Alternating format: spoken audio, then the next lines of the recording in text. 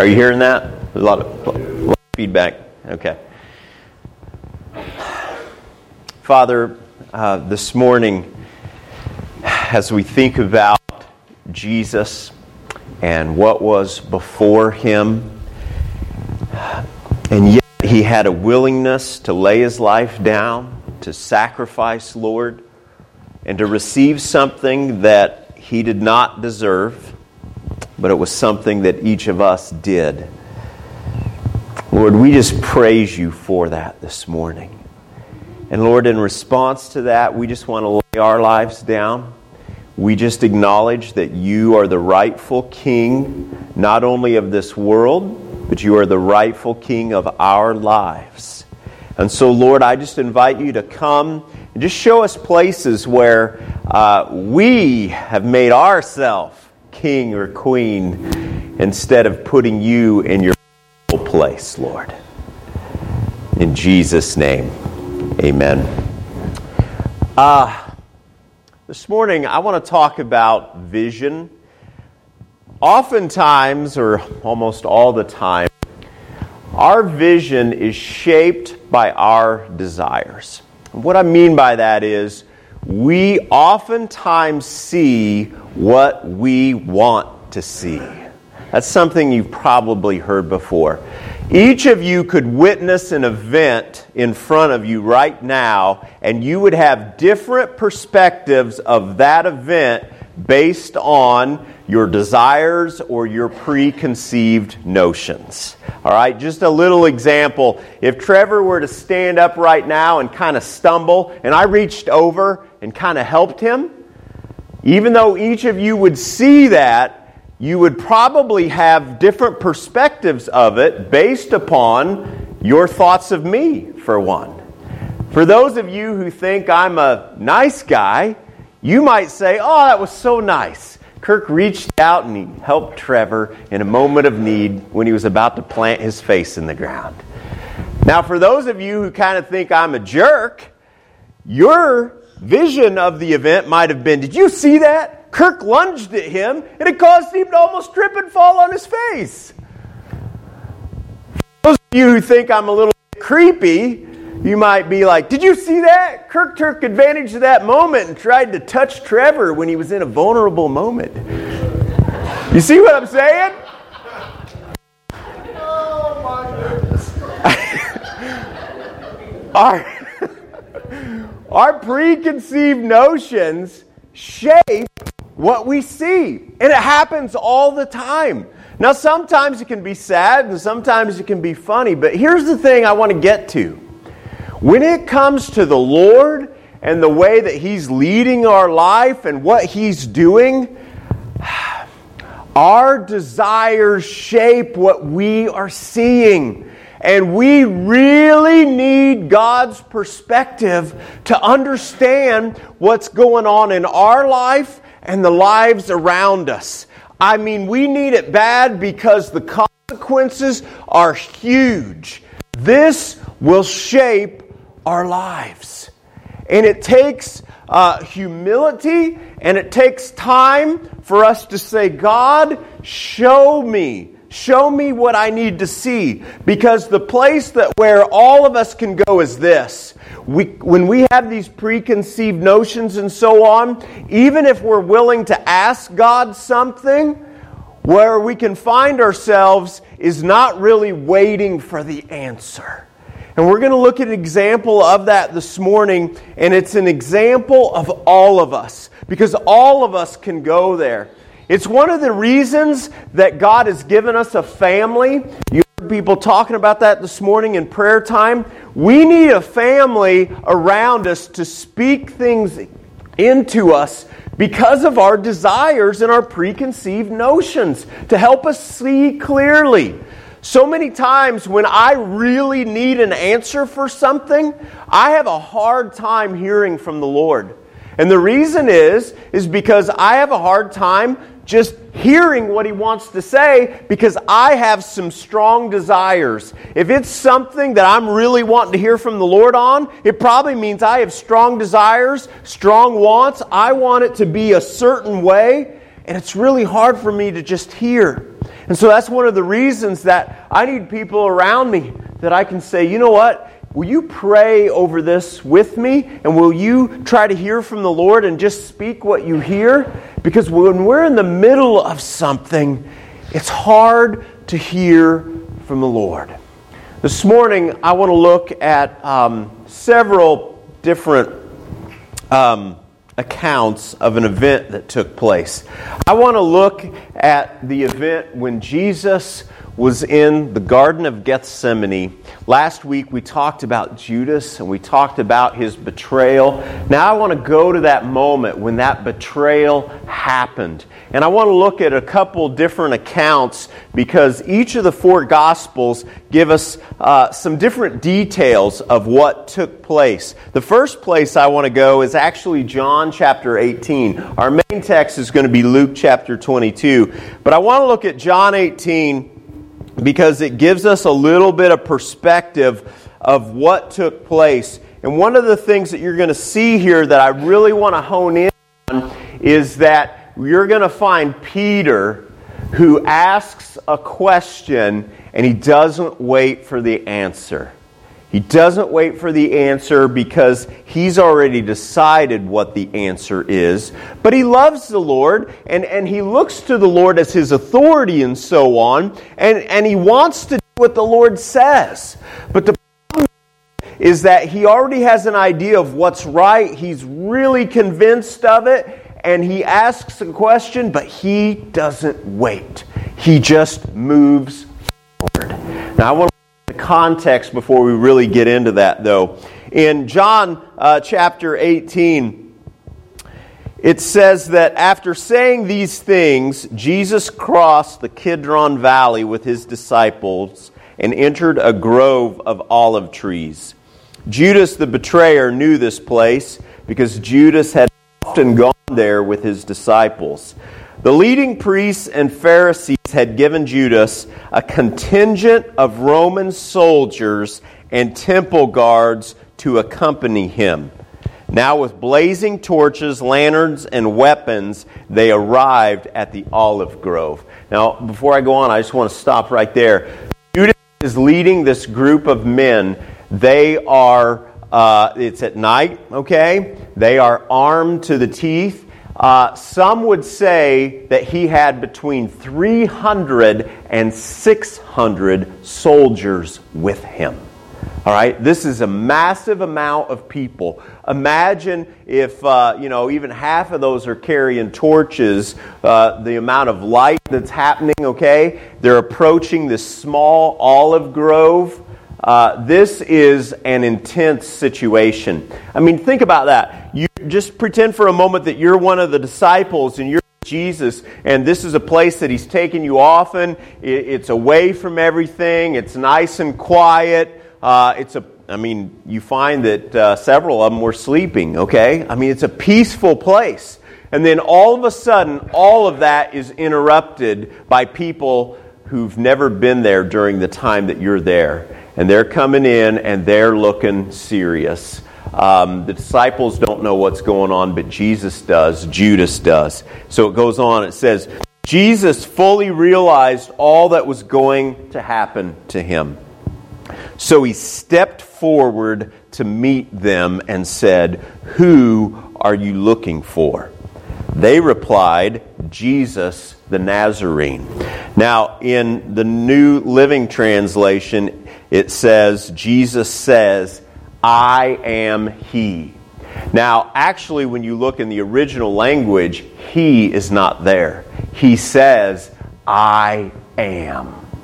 He doesn't step forward and say, "I'm Jesus the Nazarene." He steps forward and says, "I am." Now, if you know your Bible, here's what that means. That is who God referred to himself as when he told Moses to tell the Hebrews who he was. Just simply, "I am." So Jesus is making a declaration at that point. I am. I am God. And he's saying that not only to Judas, he's saying that to 300 to 600 soldiers who are armed to the teeth. I am. What happens next?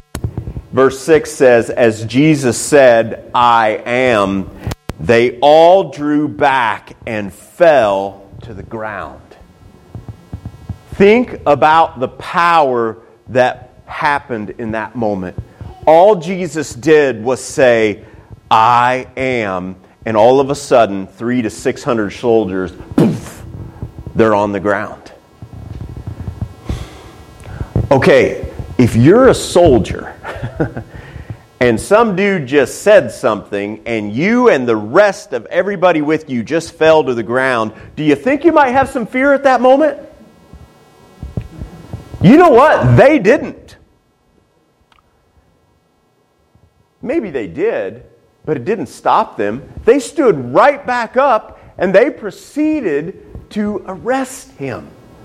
Now, I don't know about you, but to me, that is nuts.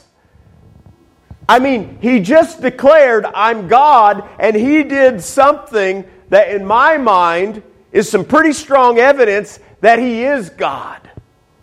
But yet, they stood back up and they proceeded to arrest him. Now, what Jesus was doing was this. Jesus was making it clear that I am God, and that no matter how many soldiers you bring here, you cannot take me, but I am going to lay my life down. But you know what? They couldn't see it. Why? Because they had preconceived notions and desires in their head. The Pharisees, the Sadducees, the religious leaders, they had decided Jesus is not God, and so therefore they couldn't see it. And the soldiers that were there, they had decided he's not God, or they wouldn't have been participating in it. And even though they saw something that clearly shows them he's God, there they are. But forget about that. Let's go back before that. Scripture records that, or states, that if all the miracles that Jesus performed were put in a book, I mean, the world couldn't contain it. It was just too much. And so the reputation of Jesus went before these people. That's why they had 300 to 600 soldiers to arrest one person. One person who doesn't have any weapons, okay, has never shown violence. Well, he did clear the temple, a little bit of violence. But they're there with all these soldiers because they've got a fear. I mean, they've seen all the miracles. But despite all the miracles, there they go to arrest him. Why? Because they have desires, preconceived notions in their head. Here's why I want to state that. Because we do too. And your desires and your preconceived notions, they have huge consequences. And you need to understand that. And when you understand that, what you do is you can say, okay, God, I understand that I can't see clearly. I need you to clear things up. And so when you read things in Scripture, instead of just saying, that can't be right, I'm going to rearrange that. Instead, we say, God, show me how to see this through your eyes. Because there is something blocking my vision and I'm not seeing you clearly. There was a quote that a friend of mine wrote on Facebook this week that I really loved. He said that whenever he gets to a point that he's reading through Scripture and he agrees with it all, he knows that he's made Jesus into an idol. Because there are always things in Scripture that go against our own thoughts, that cause us to wrestle with what God's saying. And whenever that happens, we know, okay, I'm seeing God as He is. But if you're going through and your flesh doesn't wrestle with things that you read in Scripture, that probably means you're twisting some things around to just kind of conform to what you want. So let's go back to the passage. Here they are. They've fallen down on the ground. They get back up. They know about all the miracles of Jesus. They're going to proceed on ahead. No matter what the facts are, they're going to proceed on ahead to arrest him. So it goes on, and it says that, I told them that I am He, Jesus said, and since I am the one you want, let these others go. He did this to fulfill His own statement, I did not lose a single one of those you have given me. Now I want to stop right there, and now I want to jump to Luke. I want to jump to Luke because it shows an important part of the story here that I want to get into. Luke chapter 22. I want to start in verse 49. When the other disciples saw what was about to happen, they exclaimed, "Lord, should we fight? We brought the swords." Okay, now just to give you an idea of the sequence of things, okay? So at first as they approach, they ask for Jesus of the Nazarene. He says, "I am he." They fall back, okay? They get back up. Now at this point, this is when this happens, okay? The disciples, and especially Peter, as some of the other gospels proclaim, he's kind of the ringleader here. "Lord, should we fight? We've got our swords." Now, when Jesus said, I am, and they fell down, the point that he was showing again was that you can't take me, I'm going to lay my life down. But see, that's not how Peter saw it. Because in Peter's mind, he had certain desires and he had certain ideas about how things were going to be. And his ideas were this. His ideas were that Jesus had come to establish an earthly kingdom, and Peter was going to be a part of that kingdom. And so therefore, because of that, Jesus could not be taken and Jesus could not die. Peter had to fight so that he could be the king of this world. Jesus had not been telling him that. Jesus had been telling him that his kingdom was not of this world. But Peter didn't hear it because he had other desires and other notions of what he wanted. No matter what was said to him, this is what he wanted. I've been reading a book on the LDS Church. Many of you know it's what I come from. And in this book, the author wrestles with a lot of the problems in the LDS and with its founder. I mean, he's genuine with the problems. But the crazy thing is, and in some ways this takes my hope away, is that no matter what the problem, he takes it and he spins it into something of God. I mean, it's crazy. I mean, just let me give you a for instance. Their founder, Joseph Smith, okay? Before he founded the LDS Church, he was known for taking what's called a seer stone and telling people that he could find treasure for them. And so people would hire him to go out on their ground with this seer stone and try to locate treasure. And guess what? He never located treasure. Oh, he would get paid. And so he faced charges for this. Now, the author addresses this. And he says, yep, this really happened. But instead of saying, okay, you've got a guy who's trying to fool people and make money off of it and say, well, gee, maybe there's a problem with this whole Book of Mormon and everything else that he's brought about that's been proven. Instead, he says this. He says, you know what? What this shows is that God was preparing him. God was preparing him through the magic that he was performing so that he could one day, translate the Book of Mormon and lead these people. And as I heard that, I'm just like, how can you look at that? I mean, the Scripture is clear about magic. That is not of God.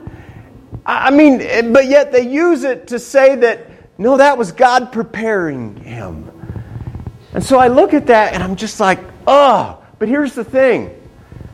Then I look at myself and I say, where am I doing the same thing? Because I have certain things that I desire and certain things that I want. And so now no matter what I see, I turn it into what I want to see. And when I ask God for something or ask Him a question, instead of waiting on the answer, I rush forward. Why? Because God's moving slowly and He needs me to get out in the lead and show Him how it's done. Now that sounds crazy, doesn't it? But that's exactly what Peter was doing, and that's what you and I do when we don't listen to God's answer. When we say, I don't think you really meant that. I think here's what you really meant. This makes much more sense. You see what I'm saying? When you're doing that, you're in a bad place. I'm still getting ringing up here.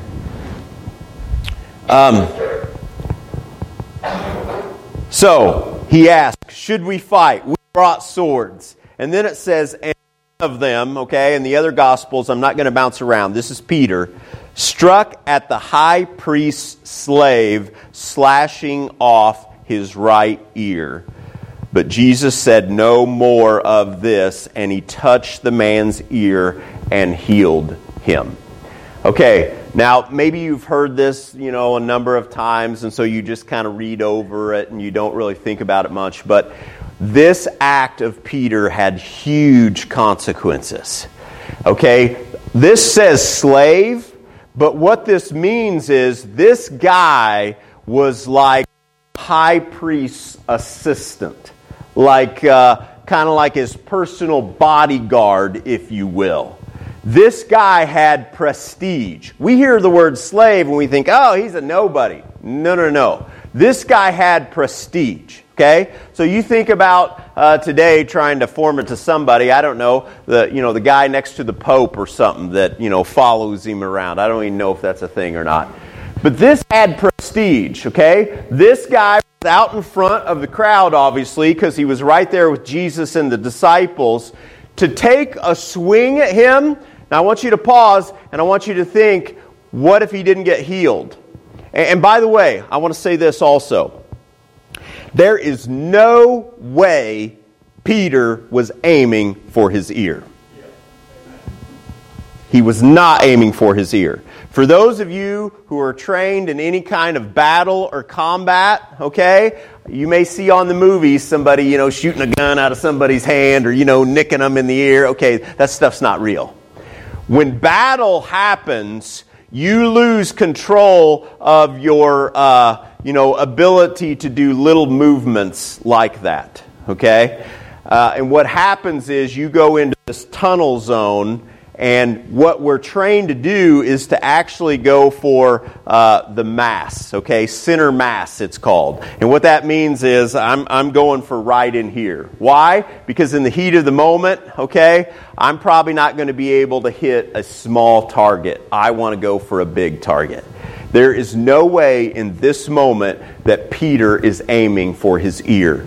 Peter is aiming for his head. It is God who stepped in and saves Peter. What if Peter would have been successful in what he tried to do? Peter would have been executed. Think about the plans that God had for Peter and all that God was going to do with him. In that moment, boom, it's gone. Peter's executed. Why? Because of this. He asked the Lord a question, and he didn't wait. Because he had a preconceived notion of what needed to happen. And he saw his moment and felt, I need to act now. And his moment was this. You see, Jesus laid him back so that it would show that they couldn't take him. But Peter took it as, oh, I can win. I can step up, defend Jesus, take him out, and he'll be king. And he's going to be so proud of me. He's going to be cheering me on, lifting me up. Everybody's going to be like, Peter, you're awesome. That's not reality. Reality was he wasn't listening to what God wanted. Now, God protects him from taking his head off, which is no doubt what he was aiming for. But he still takes his ear off. Now, even that, there would have been serious consequences.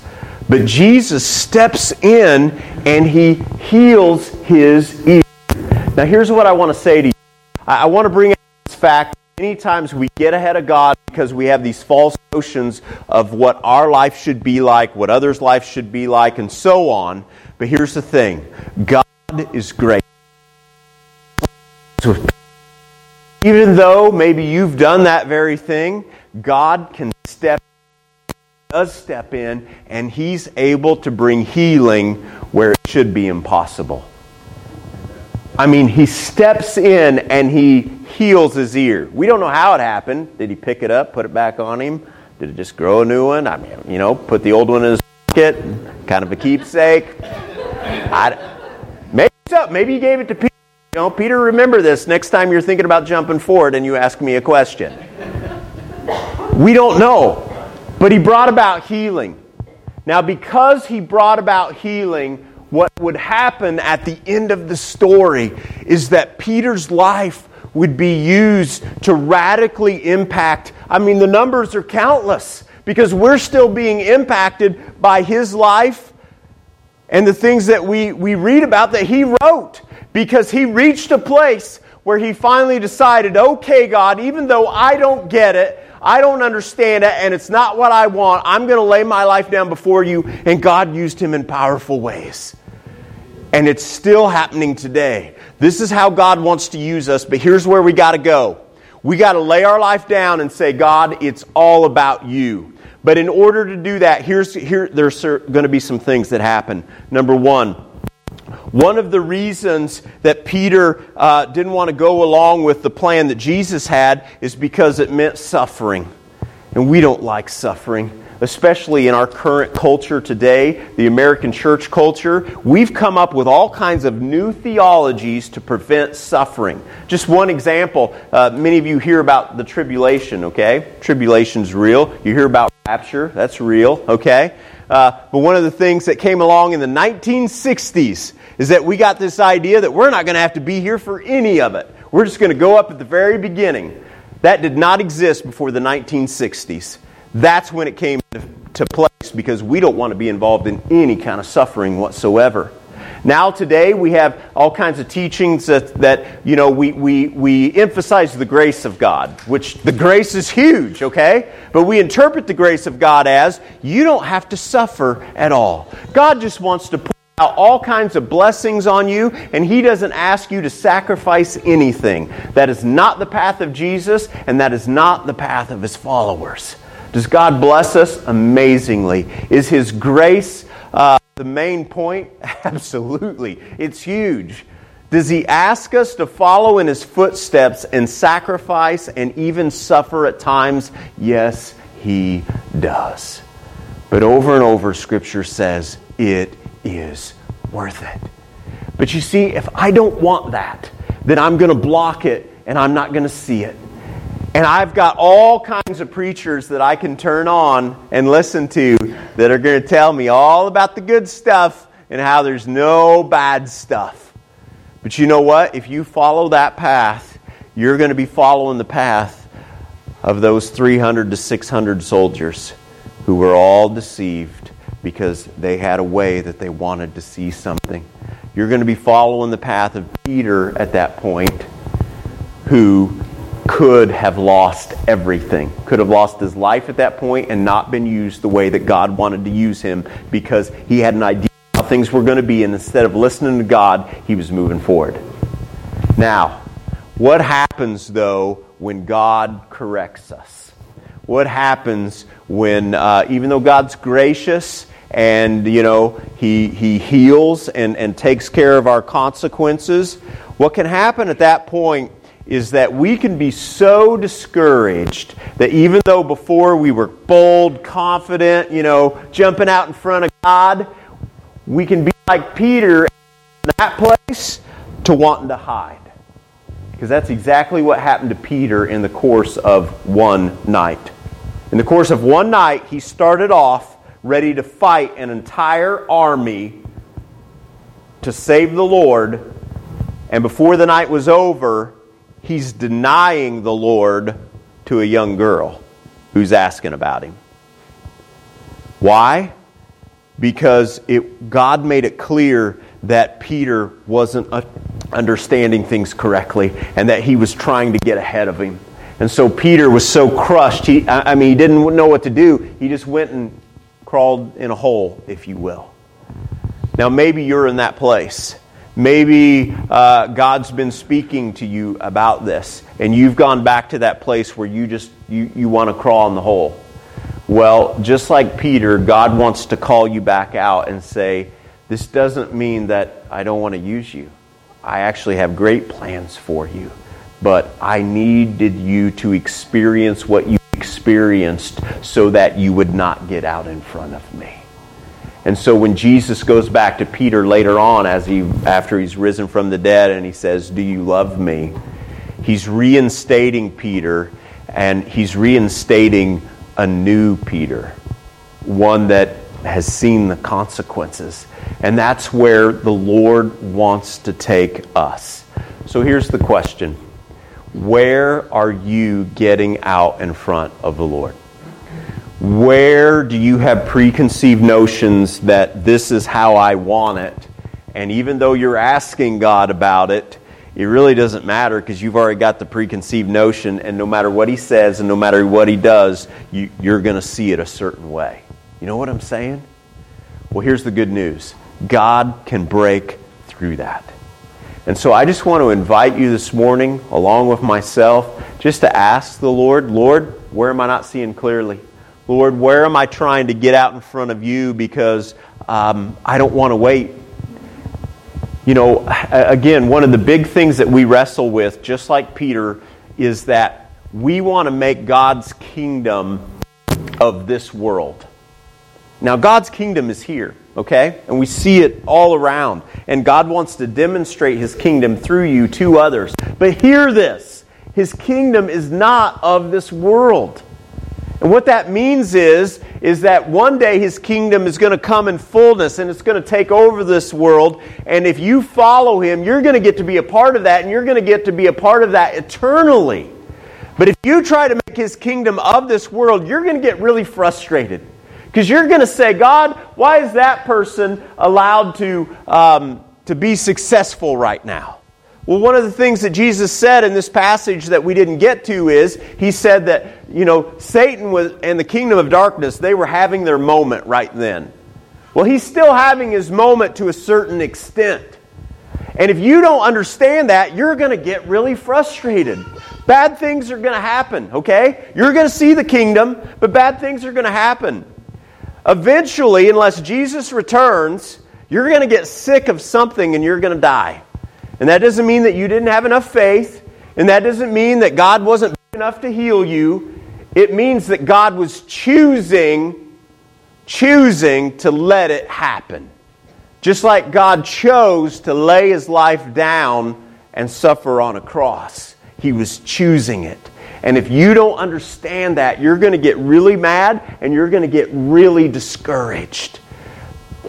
That's why we need to be listening for the Lord. Lord, do you want to bring about healing here? Then okay, I'm going to pray for it and I'm going to believe it, and it is going to happen. But if you say, Lord, am I to pray for healing here? And He says no, you don't say, no, God, I don't think you understand. If this doesn't happen, then this is going to happen, this is going to happen. You don't want that, so this needs to happen. That's where we go to. And again, it's all out of what we think is good motives, but actually the motive is we're not submitting ourselves to Him and saying that, gee, I don't understand everything. We become a perpetual teenager. The one that knows everything and is never going to grow out of it. We don't want to be that. Sorry, teenagers. I'm speaking out of a little bit of pain right now. But God's able to reveal.